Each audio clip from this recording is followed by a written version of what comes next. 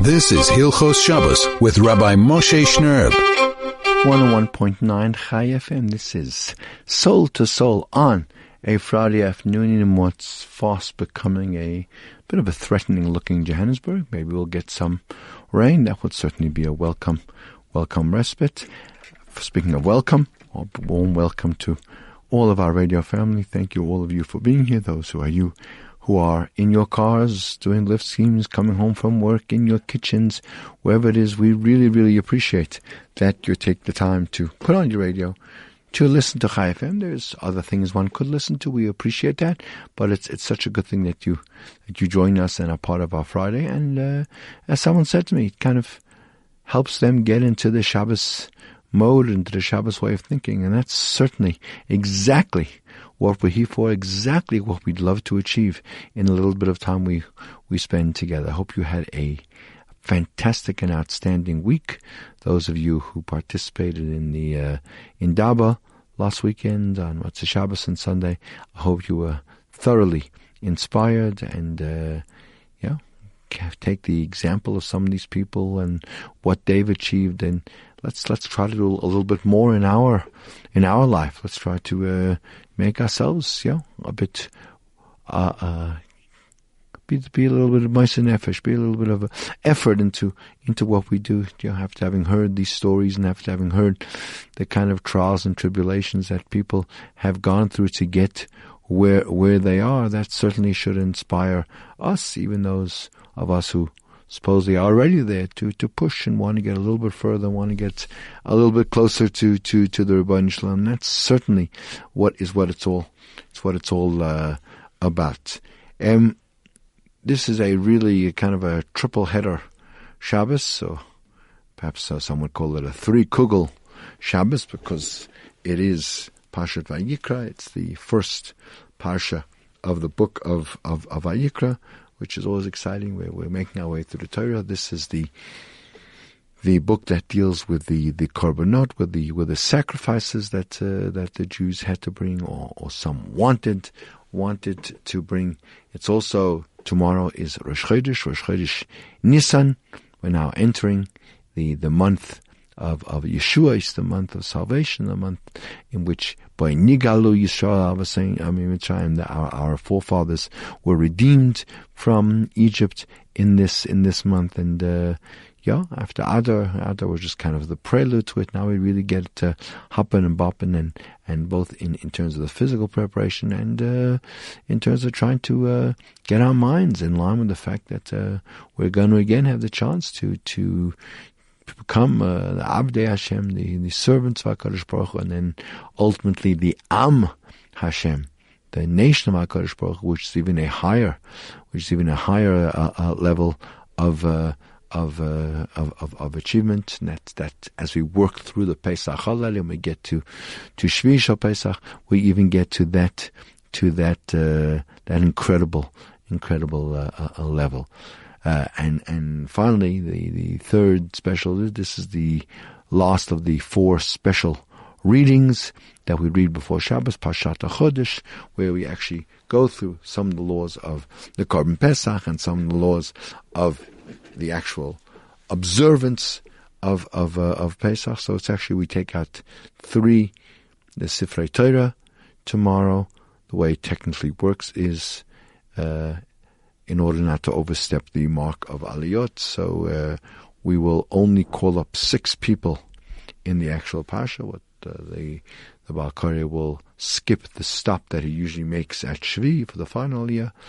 So we'll call up 6 people in the weekly Parsha, and then the 7th person will get called up to read the regular reading for Rosh Chodesh, and then the Maftir will be for the special reading of Parshat HaChodesh, and then that Haftarah will follow. The Haftarah for Parshat HaChodesh always goes after the Haftarah always goes after the Maftir. And perhaps maybe just a brief idea to somehow connect the Parsha and Pesach. At the very end of the Parsha, we read about a person, Nefesh ki simoil mal.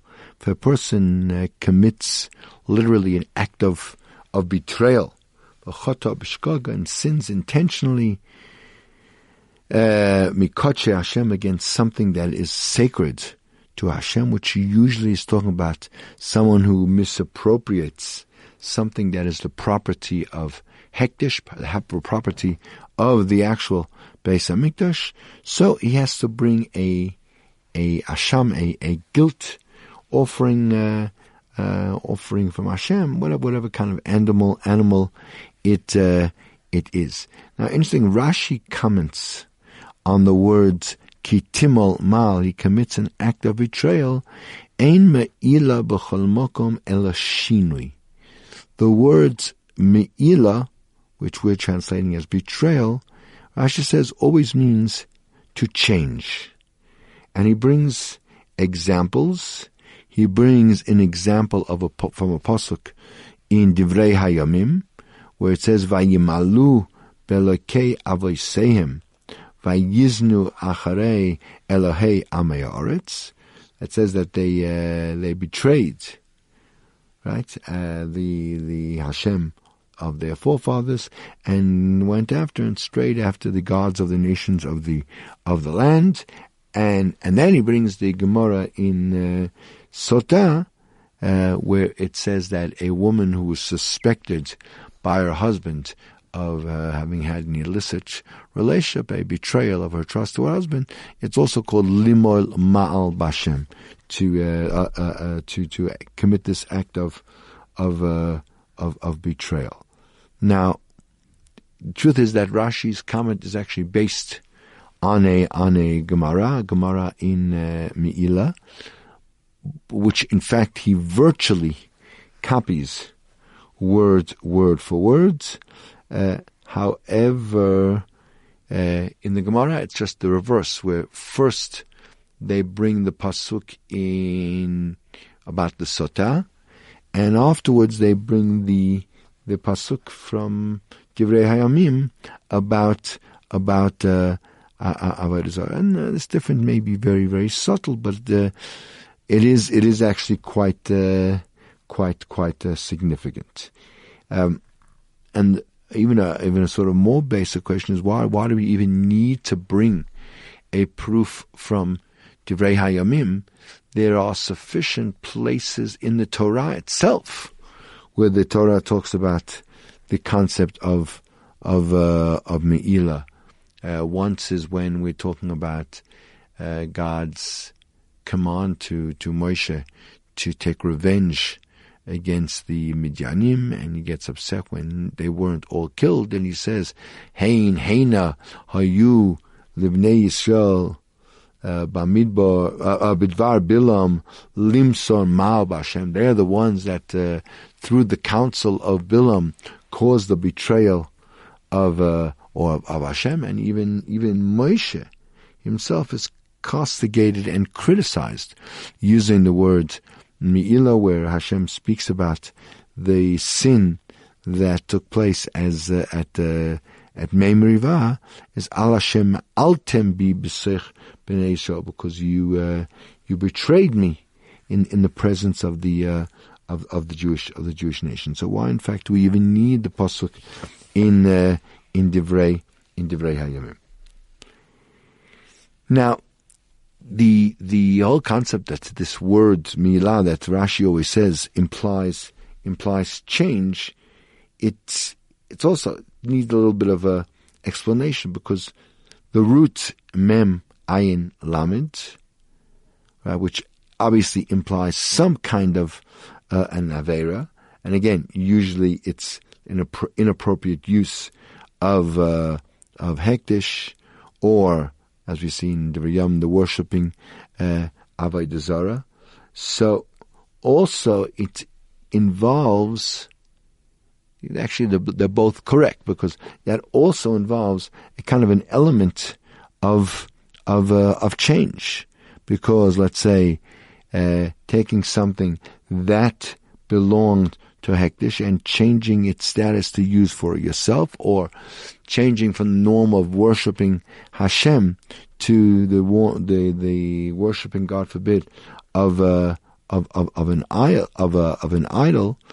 But since the fact is that Chazal have said that Me'ilah must include an element of change, so we see that Chazal were of the opinion that somehow this Me'ilah, this change, seems to be the root of all these averos, and although they seem so different, they actually are one and the same. Let's see a little bit more.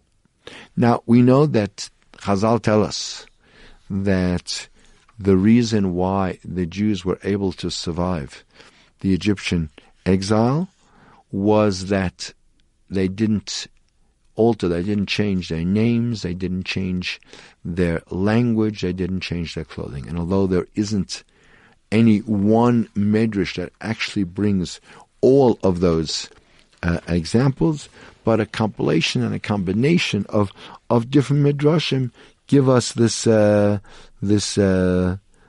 idea.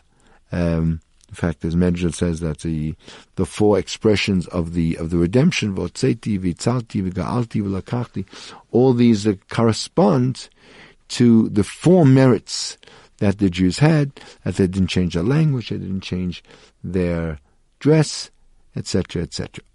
So, again, we need to understand why is it that the fact that Klal Yisrael didn't change their names, their language, and the way they dressed, why is that considered such a major merit? We know that the Jews were on one level quite involved in some pretty serious averot.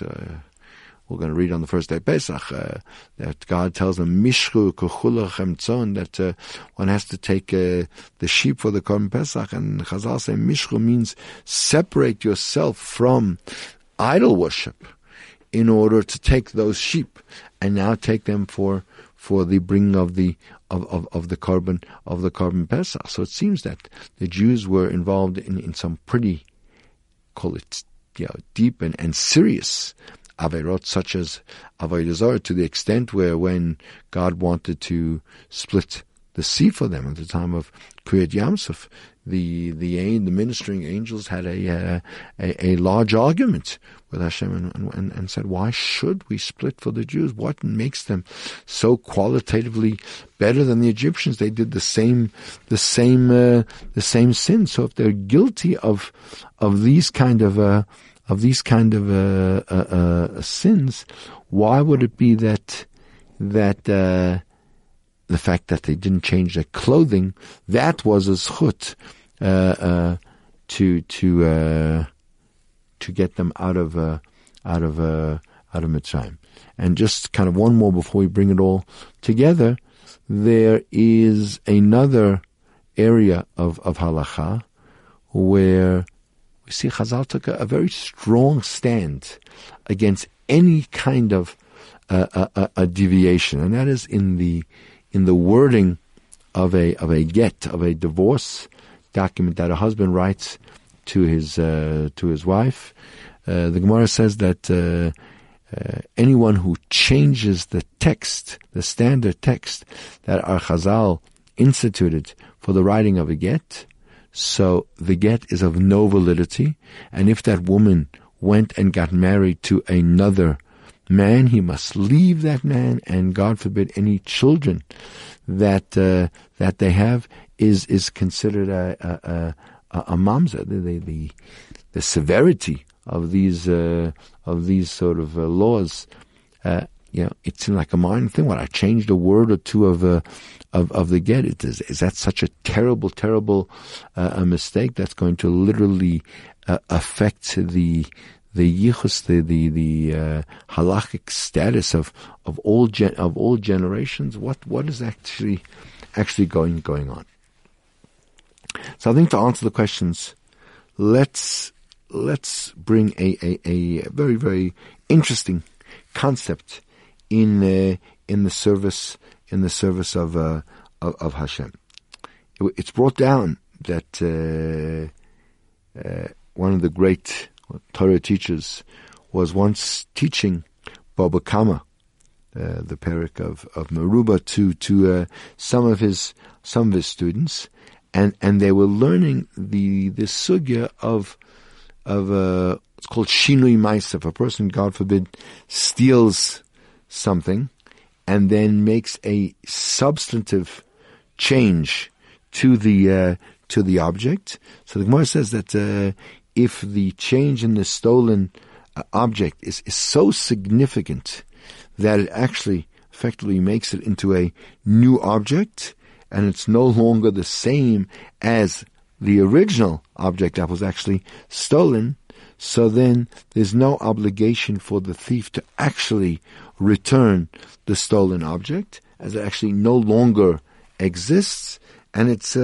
sufficient for him to actually return the value, the money of the object, and he gets to keep it for himself. The Gemara that goes on to discuss the scenario in which no actual physical change was done to the object, but the thief has changed the object's use. If he's now used it for something else, so the Gemara wants to know, is the fact that the thief stole an object, which was, let's say, he stole an animal hide, and at the time of the theft, and then he decided to use it as a rug in his house. Is that the fact that it has a different use? Is that already considered a sufficient change to exempt him from having to return the actual object, despite the actual fact that no real physical change has actually occurred to the garment? It's the same thing. It looks exactly the same as it did before. So, as this Rebbe was teaching the words of the Gemara says that this was a question that Rabbah had difficulty to Rav Yosef for 22 years, and he wasn't able to resolve it. Rabbah kept asking Rav Yosef this question until Rav Yosef was finally appointed the Rosh Yeshiva, at which point he answered his question and said, yes, a change of name is the same as a physical change to the object, and you don't have to return the object. So this rabbi asked, why was, it seemed like a pretty straightforward answer, why was this answer so difficult that it took Rav Yosef 22 years to reach the conclusion? So he then turned around to his Talmidim and says, I want to tell you the pshat. Says, to offer any kind of answer is always very, very easy. But to know that an answer you're going to give is absolutely emes, is part of a mahalach, is part of the quintessential truth of Torah, one can only know that if one has reached a deep and complete and adequate level of understanding of that particular question. So he said at that point, when Rav Yosef was appointed to be the Rosh Yeshiva, at that point he had reached a level of amkus, a level of deep understanding that was sufficient to know that answer was true. And even though it was quite a logically sound argument to say that a change in the designation, the use of an object it makes it into a new object, even though nothing physically had changed. It was only when he himself kind of underwent such a change. And he was the same Rabbi Yosef, but now he was the Rosh Yeshiva and had a whole new role and had a whole new designation of what he had to accomplish. And this fundamental change had occurred to him, and he had all these new strengths and abilities that the Skapta Shmai was given when he became Rosh Yeshiva. Then he truly understood how powerful such a change could be on a person, and was able then with conviction to answer that question.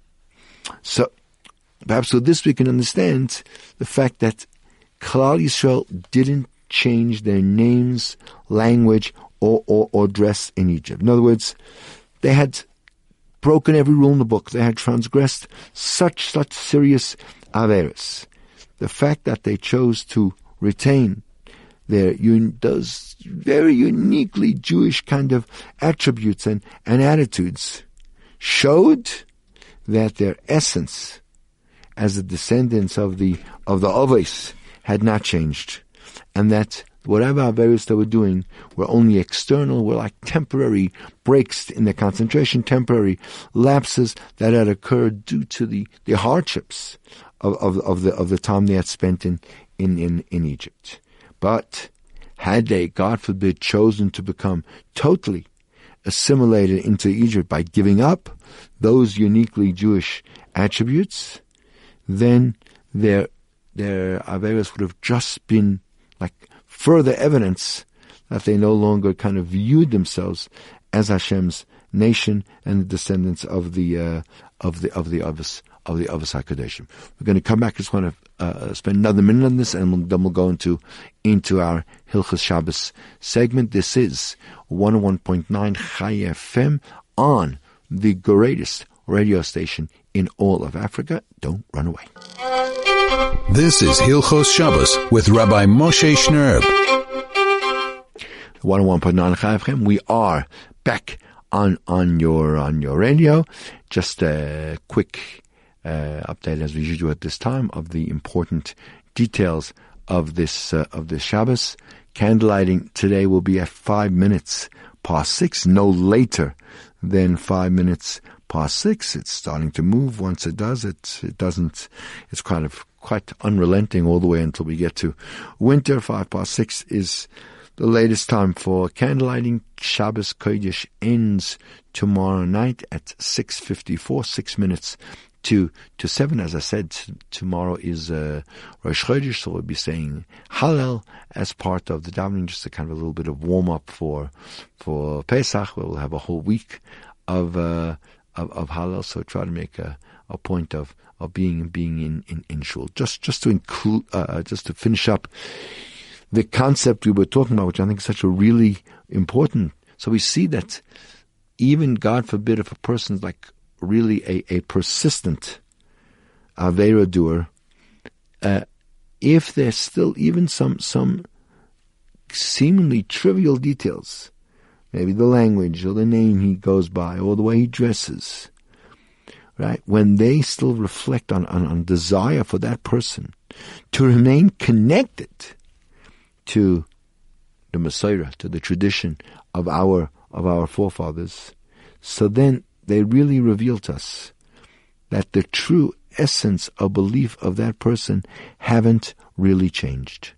And that significantly kind of lessens the effect, the severity of the averos that they've done in the eyes of HaKadosh Baruch Hu's court in the Bezin Shamala, because there they certainly understand that I mean, and if it's clear in Shemayim, obviously that those external things they keep are in fact being kept because they still feel a connection, not just as a gossamer to cover what they're really doing. Obviously, that's only something that the Rebbeinu Shalom can do. If it's just a convenient cover up, then obviously it would hold no water. So perhaps we can come back and then explain what Rashi's comment is, that when we talk about me'ila, when we talk about a betrayal, Rashi says the root is always change. We have to understand a person situation. We have to understand the circumstance a person finds himself that would kind of bring a person to come to, obviously unintentionally, do something like Me'ilah, to misuse something that belongs to Hektish, something that you were entrusted with that is holy. How could you come? I mean, imagine if one of the great Rabbanim would tell you, here, I have this ancient I don't know, mitzvah article that I want you to look at and to look after, and this person would then take it and use it for whatever, some mundane object. It would be a terrible thing, because obviously the person who gave it to you was obviously expected that they would keep it safe and in a hidden place out of kind of respect and reverence of the object. What could have caused such a fundamental error in his whole approach to Hektish? It can only have been if something changed. If the proper awe and the proper fear and the proper reverence that a person was supposed to be feeling about all these things that are holy went away for some reason and no longer existed. That's the only thing that could have motivated a person to act out of character in such a way. And the Torah, right, never forbids slight changes, innovation. There's always a koyach hachidush, right? Every person, their learning in their avodas Hashem is supposed to be thinking of new and novel ways for yourself, but that's only within the framework of Torah. But the truth is, one of the Yetzer Hara's greatest methods of trying to trick people to stray away from the proper path is by tempting them with all kinds of new and exciting things, right? Whatever it might be, to try new experiences or new opinions. And if a person's not really careful, so the natural inclination of a person to really appreciate and to really enjoy some kind of chiddush could, God forbid, could cause him to almost unwittingly slip into questionable, if not totally forbidden, activities. We have to make sure we don't lose the proper perspective, and don't go after what's new and exciting without first verifying. We have to keep to our roots, and that's particularly true in this month of Nisan, where we were created. It's so clear that we have to stick to the derech of our avos, to the Messiah of Klal Yisrael, and that was really what kept the Jews, and that's how we can merit Gula, how we can merit redemption, by following in their footsteps, especially on Pesach time, which is a yontiv that's so full of mitzvahs and minhagim that connect us to our fathers, and by clinging to that Messiah and fulfilling the mitzvahs and minhagim the way our forefathers did, and not trying to innovate new things, so then we, Be'ez Hashem, will merit so to ourselves witness the fulfillment of the Rebbeinu Shalom's promise that over Nisan Asid Nagal, that in Nisan we are going to be redeemed, hopefully, Be'ez Hashem, very speedily in our day. We were speaking last week about the concept of a simcha. If a person's going to celebrate a bar mitzvah or a bris milah on Shabbos, but the reality is that there are guests and people involved who one knows may travel, may drive to shul. So the Moshe Feinstein in the Igros Moshe, so he in fact said it would be forbidden to invite non-religious people who might drive to any kind of a simcha, any kind of an event where you know that they might come and drive to it. he said if necessary, one would be allowed to let them know about the event, because not letting them know could definitely cause internal family ruptions. And in fact, Rav Wozner agrees with that. But he says that if he actually said that in the situation, let's say even of a bris, if there were going to be people that would travel, he said rather don't do the bris on Shabbos, even if that means that it's not going to take place on the 8th day, if the effect is going to be that people who are Machal Shabbos are going to come, or they might take photos, whatever it is, any kind of Machal Shabbos. He said rather delay it. That's the one opinion.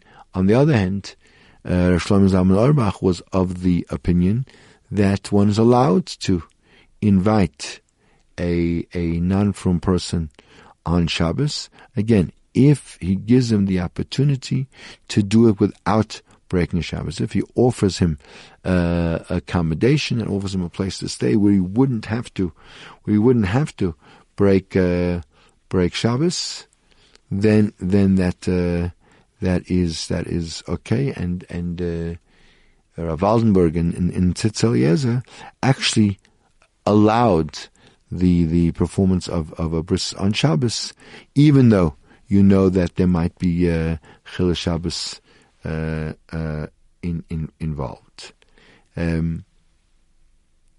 Right. And again, the argument is always around, well, if you don't invite them to a bris, you're not really causing them to break Shabbos. They were going to be traveling and doing stuff anyway on Shabbos. And on the contrary, if they're spending a significant amount of their time on a Shabbos morning, let's say in the shul, so at that time when they're there, they're obviously kind of fitting in with the crowd. They're not breaking Shabbos. On the contrary, we are not only are we not helping them to do an Avera, we're actually practically preventing them during that time, or setting up a situation, a scenario where at least for that amount of time we won't be doing an Avera, because practically speaking, quantitatively, their Chil Shabbos is minimized. Right? But again, in order that, let's say, the celebration of a Bar Mitzvah should be done without any Avera, so again, as we said, if you could, in that situation, if one could sort of move it and do it on a Monday or Thursday, whatever, where there's no Chil Shabbos involved, and get a minyan together, and he can lay in there, or he can read there. So then they could do that. In fact, I even saw that on a Monday or Thursday, let's say you wanted to have an evening event, so you could actually take out the Torah and read on a Monday, Thursday afternoon. You can get his Aliyah then, and you could have your Sasa and Simcha, your whole function over there. And then, of course, it's not Shabbos, so we can photograph the Aliyah, etc., like that. But obviously, the bris, which there's a special mitzvah to do it on Shabbos on time, so there one would be allowed to keep the bris on Shabbos. We're going to nip out for a moment, take a very quick break, and then come up and just finish up. This is 101.9 Chai FM. Stay tuned for another few minutes. This is Hilchos Shabbos with Rabbi Moshe Shnerb. 101.9 Chai FM. We are back with just 2 or 3 minutes left, just to quickly leave you with summation of what we've been doing.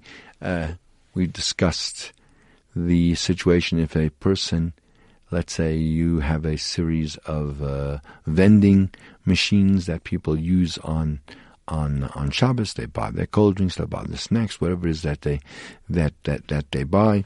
Question of whether or not those are allowed to be working on Shabbos.